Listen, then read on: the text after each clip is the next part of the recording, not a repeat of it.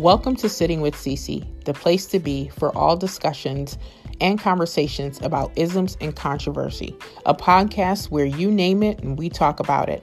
Here on our podcast, we will create a safe space so we can have open and honest conversations and dialogue.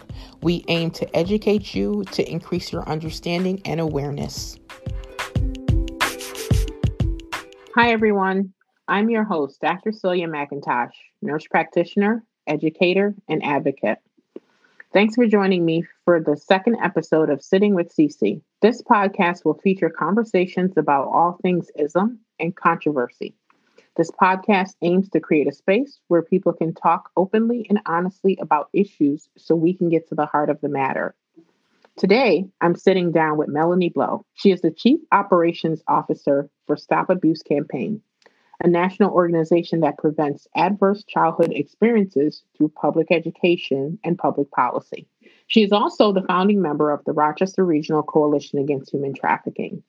As a member of RCAT's board of directors, she uses her experience to help RCAT manage its media and communication goals. Melanie also sits on the Trauma Informed Community Initiative of Western New York, the Downstate Crime Victims Coalition, the only member west of the Hudson, and is a member of the Public Policy Committee of the Association of Professionals Against Child Abuse. We are so extremely glad to have you as our guest, Melanie. The views and the opinions expressed in this podcast are those of the speakers and do not reflect the organizations we are affiliated with. Melanie, thank you so much for accepting the invitation to pull up a chair with me and join the podcast today. So excited to have you share your knowledge and expertise. Well, thank you so much for having me. You're welcome. Today, we're going to talk about Pornhub Chronicles. Over the last few weeks, there's been a lot of media coverage around Pornhub. We know that Pornhub gets 3.5 billion visits a month, more than Netflix, Yahoo, or Amazon. Pornhub also rakes in about 3 billion ad impressions a day, and it's been said that Pornhub is the 10th most visited website in the world. So the literature also suggests that porn has been used to desensitize victims, which fuel trafficking and vice versa, human trafficking, and increases the appetite for commercial sex. So my question to you, Melanie, is how does this relate to child abuse, child sex trafficking, and advocacy? What's the connection?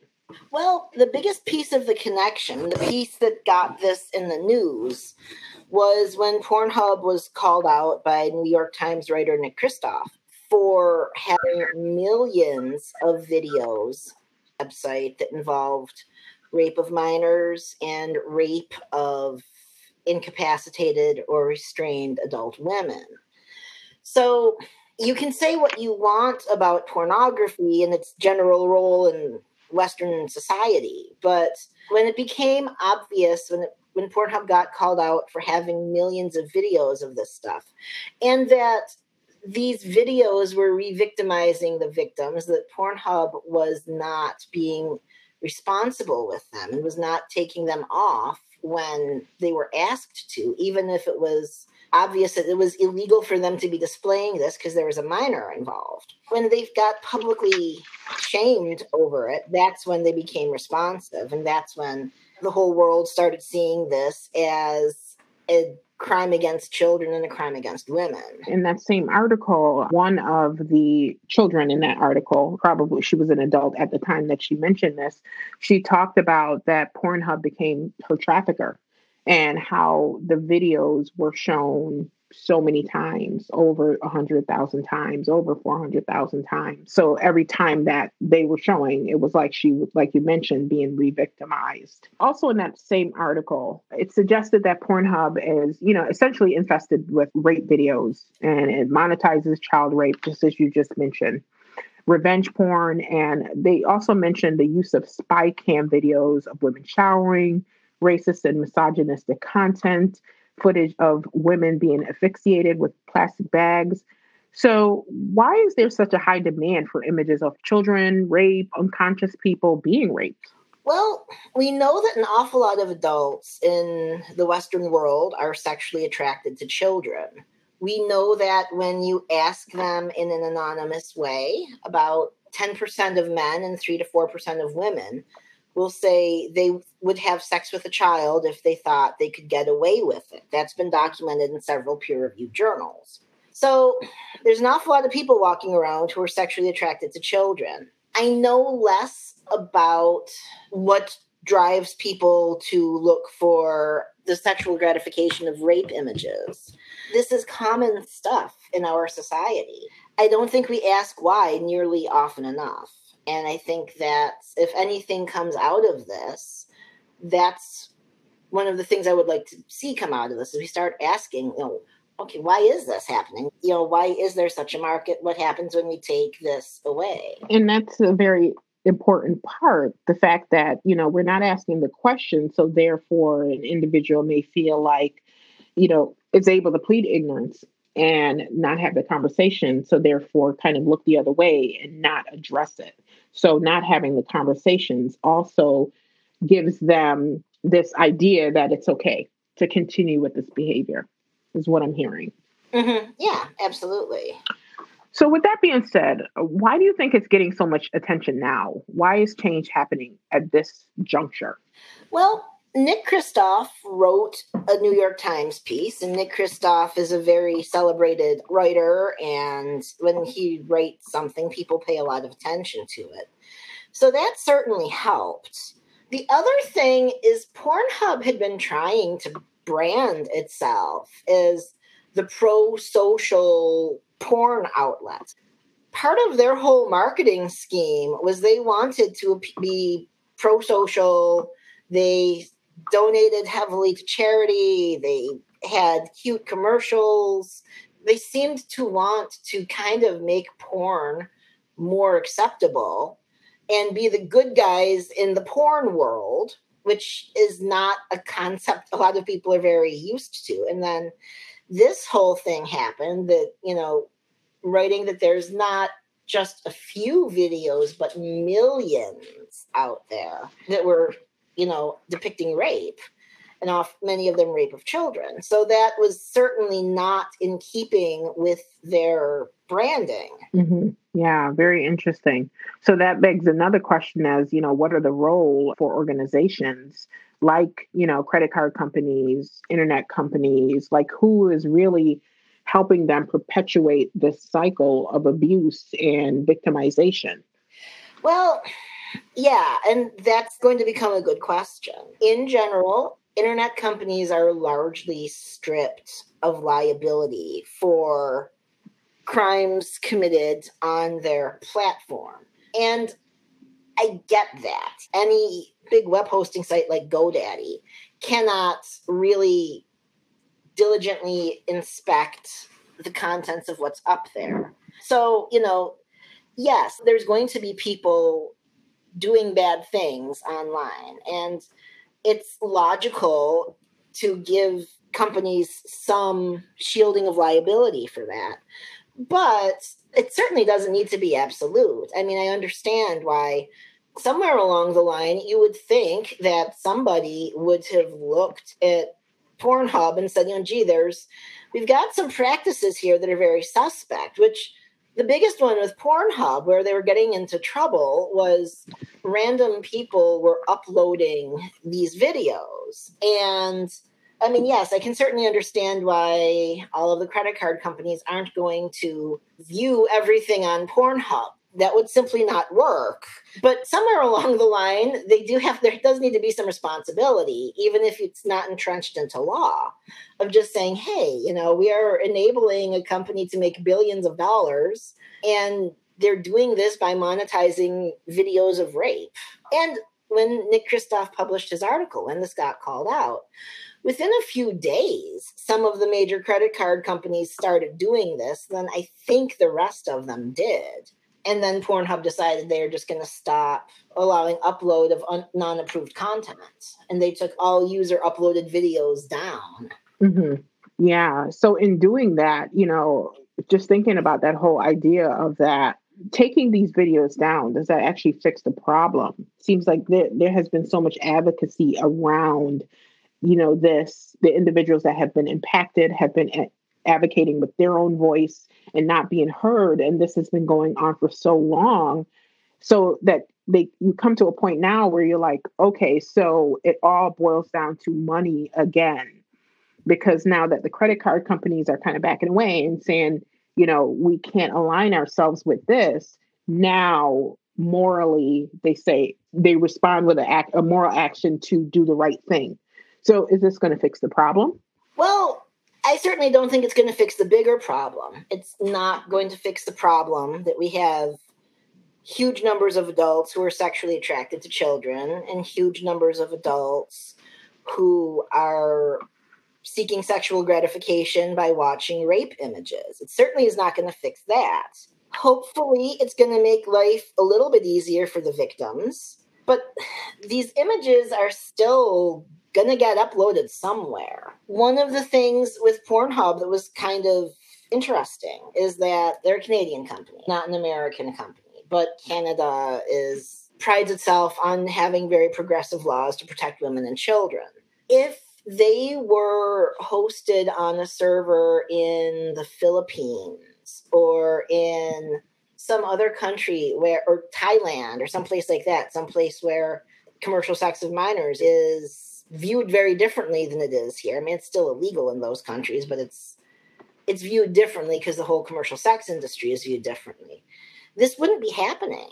I mean, they would not be behaving the way they're behaving. It's just like when Backpage went out of business because laws were passed that would make them more liable. Okay, so Backpage went out of business. I mean, that's great, but it didn't stop sex trafficking. It didn't stop online sex trafficking. It decentralized it a little bit. Mm-hmm. And that's what's going to happen with this. Right. And I think a lot of people were concerned that, after Backpage.com, kind of went out of business, is it going to go to the dark web, similar to what you just talked about? Mm-hmm. But I think one of the biggest issues is that the overlap here, what we see is that there's always something that precludes the moral thing of doing the right thing. For example, like you said, the credit cards have stopped taking transactions. So now Pornhub takes the content down. Backpage.com, legislation was passed. So now all of a sudden, morally, let's do the right thing because our hand has been forced. So that to me, it's just like, why do we as a society, or why does it have to get to this point? Why can't we just do the moral thing? And as you mentioned, there is the desire, the demand is there, essentially. Right. The demand is there. We don't like having the tough conversations in our society about commercial sex in general, whether that's commercial sex isn't prostitution or commercial sex it's ratcheted down a notch, like pornography. Most people, certainly most men in the United States, and men are half the population of the United States, have watched pornography at some point. I think a fair percentage of them watch it a lot. And based on the numbers about Pornhub that you had at the beginning, some of them watch it an awful lot. So people are very reluctant to demonize something that they use or that they conceptualize in a particular way. I mean, a lot of people are afraid, if we start saying bad things about Pornhub, it's just bad. Pornography isn't such a bad thing. And one of the very important things with Pornhub that I don't think a lot of people realized before this is this isn't your grandfather's pornography. These are user uploaded videos. So there's no regulations whatsoever about how they're generated. Back when the access that most people had to pornography was stuff that was commercially made, that stuff is made under certain laws and certain industry standards and guidelines. So it wasn't involving minors. It was, by and large, I mean, some 17-year-olds would falsify papers, but for the most part, it wasn't involving minors. It wasn't advertising as involving minors. There was just a level of, I hate to say decency, but something, there were certain guidelines to it. Now we're talking about something very different, a very different product. And we're also talking about a level of consumption that has never really been possible because now people can view it on a little handheld cell phone, which didn't exist 10 years ago, or much more than 10 years ago. Yeah, so there's all this access. Yeah. So it's like right at the tip of your hands. It's demand is there, and plus it's right there. So there's, like you said, no regulations, no impetus for people to do the right thing. Mm-hmm. Nobody wants to cut off so much income. This obviously, the money that is spent, Pornhub makes a lot of money. The pornography in general makes a lot of money. Nobody wants, no credit card company, no search engine, no web hosting site wants to deprive themselves of that revenue. But when they realize that it's how bad some of this stuff is, that at least this time that did help. Mm-hmm. Yeah. So one of the things that, as we have this conversation and talk about how often the impressions are seen and the videos are uploaded, is the idea of the mental illness and just the thinking about the victim, thinking about the individual that has been impacted by this, the trauma, the PTSD, the depression, the anxiety, the embarrassment of knowing that this is out there and that it can circulate and impact your life, even though you may have made one mistake and it's followed you your whole life and you can't get away from it. Can you speak to that? I mean, this is certainly horrible. This is certainly a whole level of trauma that child sex abuse survivors and rape victims had not had to worry about much until recently. The fact that those images are being out there was not, this was a very rare occurrence up until recently. Now it's a whole lot less rare. It certainly is horrible. Hopefully, as any individual victim heals, they start to realize, gee, if someone is interviewing me for a job or working with me professionally or this, that, or the other thing, interacting with me in some professional capacity, and they recognize me as being someone they watched on a rape pornography video, they're the ones who need to be ashamed of themselves, not the victim. But that comes with healing, and that comes with time. And that's not a place victims can get to right away. And usually it takes years, if not decades, to get there. And it certainly is a threat. I mean, it's certainly videos being made of their victims and somebody threatening to put them on the web or send them to parents or send them to this, that, or the other person.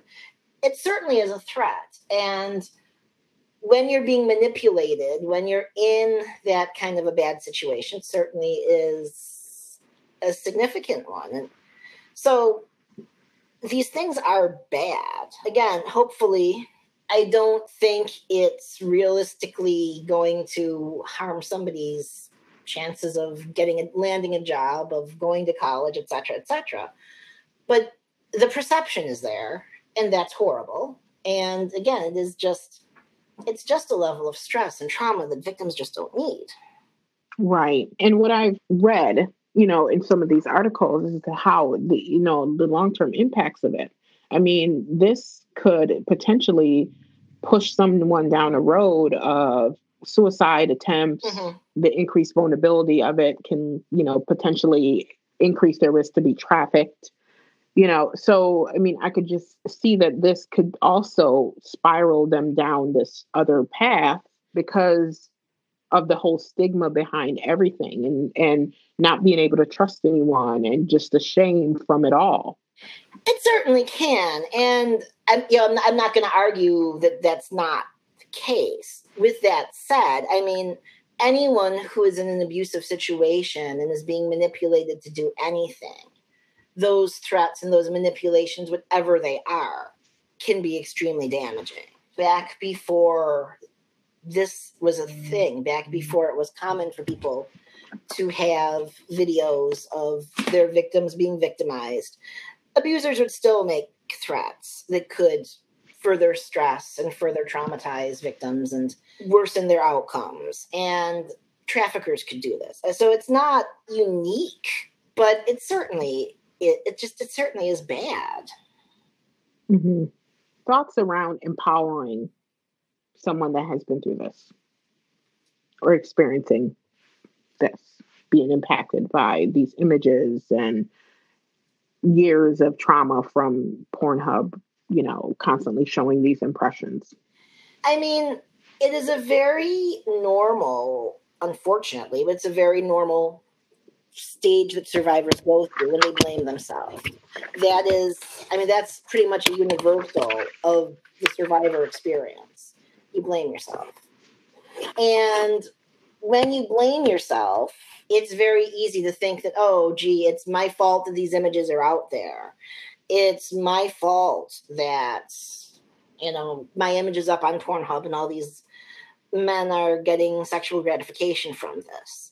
As victims heal, you realize it's not your fault. You realize, oh, gee, no, whatever manipulations were used, whatever path led you to being victimized, it wasn't your fault.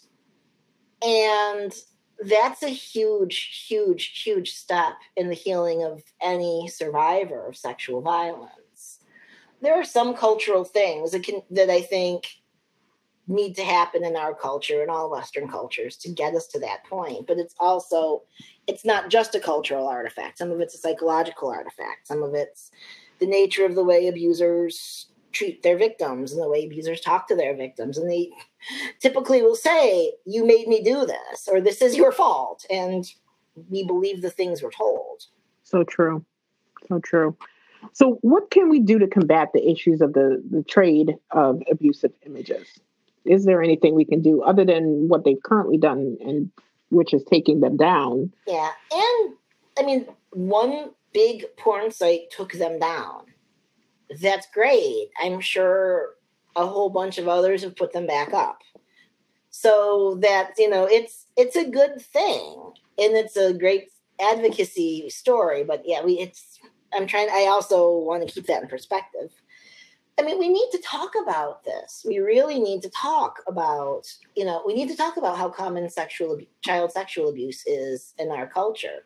We need to talk about the fact that it's not just a few bad apples, that that 1 out of 5 children can expect to be sexually abused before their 18th birthday. Another significant chunk of women are going to experience rape as an adult.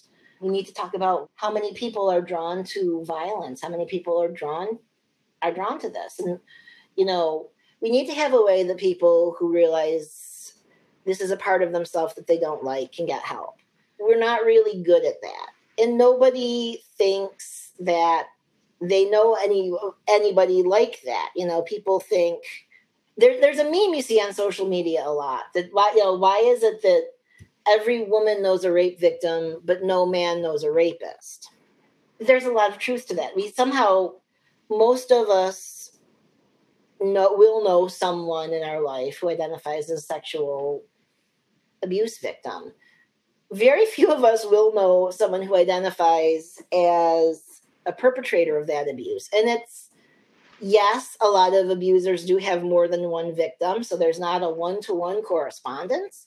But people don't realize that justice is incredibly rare, that, the vast majority of these people never see a day behind bars. They never have any criminal justice accountability. We need to talk about that. So we need to talk about that, we are living in a world with a lot of people who have some pretty twisted and pretty horrible ideas in their mind about sex and sexuality and power and control and women and children, and how all that is meshing together in a really bad way. Mm-hmm. And one of the common things that I kind of tend to hear, there's always this kind of victim blaming, that maybe should be, because when in the article, it talked a lot about, 14-year-olds, 15-year-olds being impacted by this because they sent a picture to someone they really liked or something, like they had a crush on. So now, you have individuals say, well, that it's kind of their fault. Maybe they should be educated more. It's, for some women, it's the way they dress, it's all their fault. So there's this whole idea of this victim blaming, which, even, like I said, even more perpetuates the cycle that you can't get away from. So yeah, that's a great point, because when I read that article, yes, it is concern. Yes, these girls experienced negative consequences when they were asked to provide nude pictures of themselves and share them with people. But for crying out loud, if you're a 14 or 15-year-old boy and you're asking for nude pictures, that's also problematic. And not only is asking for those pictures problematic, but putting them out on the internet is enormously problematic. There's no mention of that in any of the articles. One of the things that's kind of interesting about this, like years ago, when people were talking about minors and use of internet and stuff like that, and minors taking and sending nude pictures of themselves, it was in the context of trying to make the laws against child pornography more lenient, because minors were getting convicted of child pornography, which has significant federal sentences to it, and that can really derail somebody's life. And yes, I don't think minors should face major criminal sentences for doing, exchanging pictures with each other. Putting it up on the internet is a little different, and that's not quite so impulsive, and that's not quite so much of a mimicry of normal. I won't say healthy, but it's certainly normal at this day and age, I think, for adults to send nude pictures, or at least for male adults to send nude pictures. That's become courtship in this century. And it's very tricky for us to tell kids, you can do stuff there's certain things that it's okay for adults to do and it's not okay for kids to do. We say that in the context of alcohol and tobacco, and we have a lot of minors who smoke cigarettes or vape and drink alcohol. So that part is a very tricky conversation.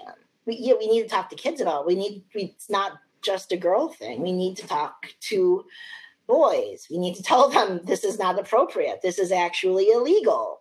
This is actually incredibly damaging. And we should, provide a world where it's a little bit harder for kids to do such stupid things that are going to potentially harm somebody else so much, or harm themselves so much, if they're the one who gets caught with nudes of a minor on their phone. Right. So one of the other things that I wanted to kind of bring up, you mentioned that oftentimes these individuals that are buyers essentially don't spend a day in jail, or they don't get any consequences, and one of the things that made me think about was, even here, when we talk about sex trafficking and doing John details, I'm just thinking about how could they hold these buyers accountable, going back and checking, the statements or something. I don't know if that's, they'd probably be protected by different laws, transaction laws. So I don't think that is even possible, but it's like there's absolutely no repercussions, no consequences. I have to wonder if there's going to be another level of investigation to get to that point. But, even like you said, even if they take these images down, justice is not served. This cycle is perpetuated. And this basically just says you can do what you want. You can victimize women, you can victimize kids, and you will get away with it. Yeah. Which is unfortunate. To put that in a little bit of perspective, so years ago, but this century, but years ago, the FBI released studies saying there were, I think close to 100 million ISP addresses that they were aware of that were involved in uploading and downloading of child pornography. Now, that doesn't mean 100 million people, presumably, because presumably the people who are most involved in child pornography have several ISP addresses. But still, it meant the FBI was aware of a huge amount of trade in these images. And they just don't have the manpower to arrest all of those people. They don't have the manpower to arrest most of those people. I mean, we talk about the problems of mass incarceration in reference to drugs, in reference to, whatever America's prison population is. It's, if you actually started arresting anything close to the number of people who trade in these images, our society would grind to a halt. And I absolutely positively believe that accountability is important. I absolutely positively believe that these people need to be held accountable. I mean, it's been 15 years of my life lobbying to lengthen the statute of limitations on child sexual abuse so that it was a little bit easier to hold more offenders accountable. I absolutely believe that's one of the things that needs to happen. I also believe this is not something that we can entirely arrest our way out of. This is a much bigger problem than that. Definitely agree with that. So, one of the other things that I wanted to kind of touch on, what would you say to the advocates that have been, essentially on the front line of this issue, that have been, lobbying and, speaking up and sacrificing re-traumatization from telling their stories, or just feeling like they're in a fight that's never going to end because there's just so many layers to it? What would you say to those advocates? Thank you.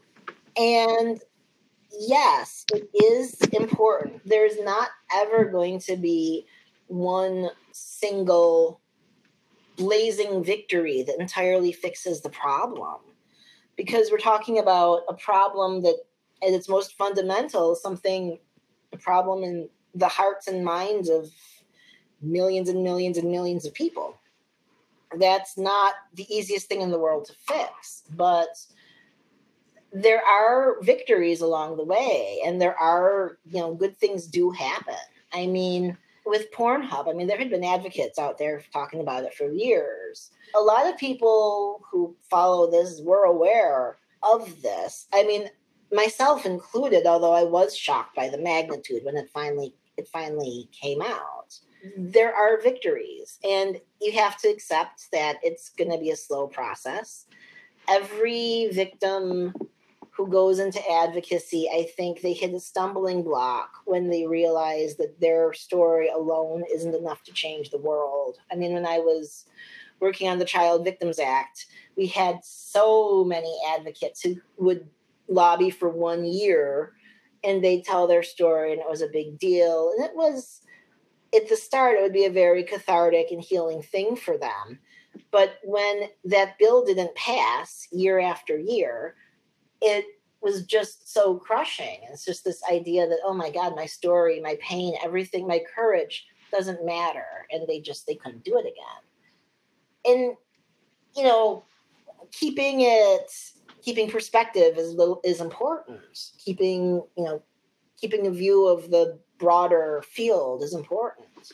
It does happen there's a huge difference between someone talking about something on Twitter or leaving a comment in an article or a comment on a blog about something and getting a really, really credible reporter from the New York Times to do the masses of research that they have to do and get all of the proof that they need to gather in order to clear the story with their legal department and all that stuff.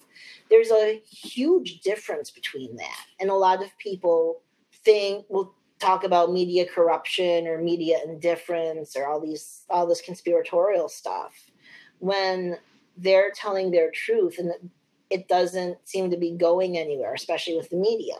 I remember for me, a huge moment when I was working on getting the Child Victims Act passed was the first time I saw editorials in papers that were being written by someone who wasn't me.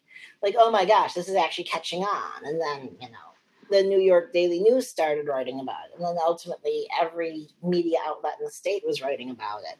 But it can be a very slow slog, but it can happen. You just have to be persistent. You have to keep a long view, and you just keep at it.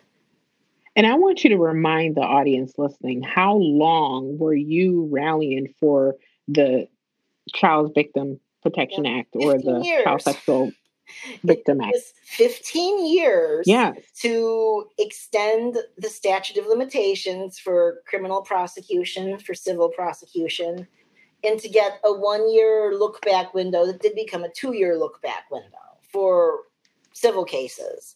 So, yeah, it took a huge amount of time for something that was rather humble, but also important. And I'm glad you mentioned that look back period, because with them saying a 1 year or 2 year, it still seems like yeah, we've done our due diligence in passing this law, but now you're being penalized and you have to do it within this time frame. Mm-hmm. There's all these restrictions that the individual faces, but no one else is being held accountable. So that in itself can be very restricting and overwhelming and just absolutely. depressing. Absolutely. And like California, I think it was in 2019 as well. Like California has passed more than one look back window. California passed their second. In some other states, Hawaii has passed more than one. They passed one and then they passed another one on top of it. Like when the one was going to end, the new one began. It is very tricky. It's very difficult to make lasting change because this is stuff that makes people very uncomfortable to talk about. And it makes people very uncomfortable to think about it and to realize that good people and good institutions have done some really bad things. And it's just much easier and much more comfortable to look the other way. But if you do, then nothing changes. And one of the things that I actually thought about today, I said, and I really have to take the barriers off my advocacy, and I guess what I mean by that is, even though I'm advocating for issues around human trafficking and misconduct, of police misconduct, there are just so many levels of advocacy. And the reality is, I need to be able to really advocate for all these issues, advocate for improvement or embetterment of these issues, period. So, what are your thoughts on that? I think everyone needs to really understand the issues that they're the most passionate about and that they can advocate for. Because, everything in the world is interrelated some way or another. And if you start advocating for everything under the sun, you're going to burn out or dilute yourself to the point of not being as useful eventually. But to understand how things are related, to ask the big questions, just that alone, to, the whole 7 whys thing. So why are people putting stuff up on Pornhub? Well, why are people attracted to this? Why is this happening? If you can just do that and just keep working in rings outside of your issues and just kind of understanding other things better, that's enormous. To understand how some of these things are related, to start thinking outside of the box a little bit, that's enormous.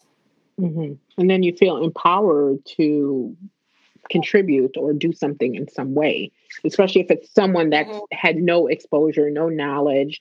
Now they have at least some tools to do more investigation, do more, participation or volunteering, or just to learn more about it, like you said. The Rochester Regional Coalition Against Human Trafficking. Because I'm usually very involved in drafting our legislative policies and budget policies. And I always say that something can be a very important human trafficking bill that doesn't have the word human trafficking in it. And by the same token, a bill that does have the word human trafficking in it can be extremely minor in scope. And not to say it's bad, but just it's minor. Because this stuff doesn't exist in a vacuum, Exactly. Yep. That's typically what we talk about. All these isms are essentially related. Like you said, there's so much intersectionality between them. So, yeah.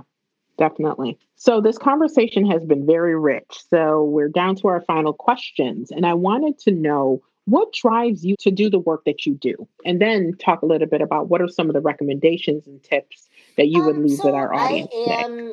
I am a survivor of child sexual abuse and a lot of other childhood trauma. And it has being able to put it in the perspective of life as an advocate has been very, certainly I think a lot more therapeutic and healing than not seeing it that way.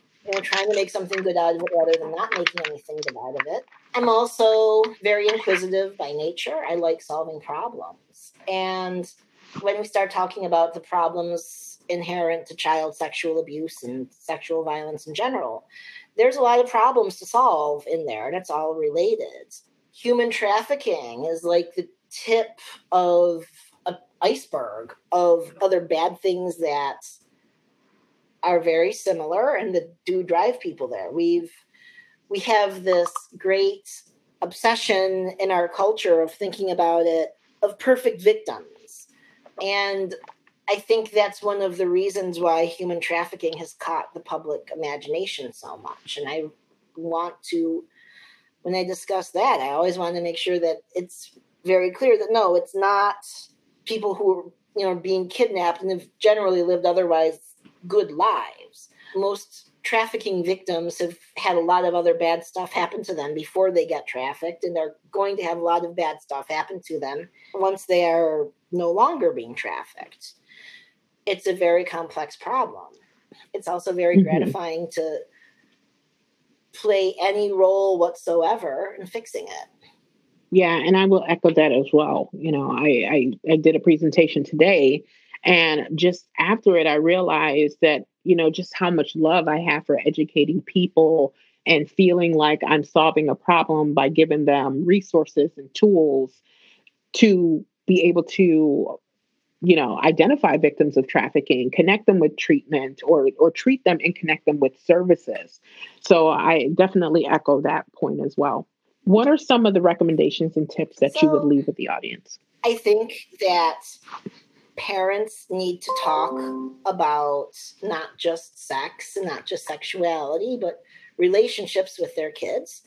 Parents have to say really uncomfortable words and really uncomfortable things, like explain that this is a really bad thing to take nude pictures of yourself, to ask for nude pictures of a classmate, for one minor to send nude pictures of their significant other to you, even if whether or not you ask for it, is extremely bad. Kids need to understand that this is illegal, that it can ruin their life, that it can be enormously damaging to somebody else's life. There are good tools out there to limit what your minor can do with their cell phone.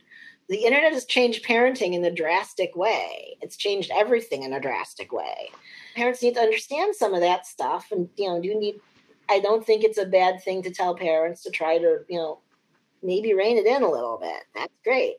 Parents also need to understand even if their child has never said that they've been sexually abused, there's a very good chance that they have. Even the parent may not think they know there's anyone in that child's sphere of who would sexually abuse them. That doesn't mean there isn't. Parents need to they need to educate themselves about this. They need to educate their kids a little bit more about this. But I think we love pushing the buck onto kids in our society. We love telling, oh, well, kids do violent things because they're bullied. Let's tell kids not to bully, rather than let's understand what we're doing to kids that's making them so cruel and violent and giving them so much opportunity to bully. And it's the same thing with this. It's not, oh, we got to tell kids not to take nude pictures of themselves. No, we've got to understand what we're doing to kids and maybe limit their destructive tendencies just a little bit. But we've got to pay attention. We've got to be the ones with our eyes open. All great points. Well, I want to thank you again, Melanie, for taking out time out of your busy schedule to come sit with Cece. Thanks for listening. If you enjoyed this episode and you would like to support the podcast, please follow or subscribe, share with others, post it on your social media, or leave a rating and review. Also, feel free to leave a voicemail with questions, suggested topics for future podcast episodes. To catch all the latest from me, you can continue to follow me on Instagram at DOC_Macintosh, which is MCINTOSH. So that's at DOC_Macintosh. Thanks again. Thank you for pulling up a chair and listening to Sitting with Cece. We hope you enjoyed the show. Don't forget to rate and review the show wherever you access your podcast. Follow me on social media, share the episode, DM me with comments, or leave a voicemail message with topic suggestions and questions for our next podcast. Remember, the views and opinions expressed during the show represent our guest and host alone. Until next time, bye.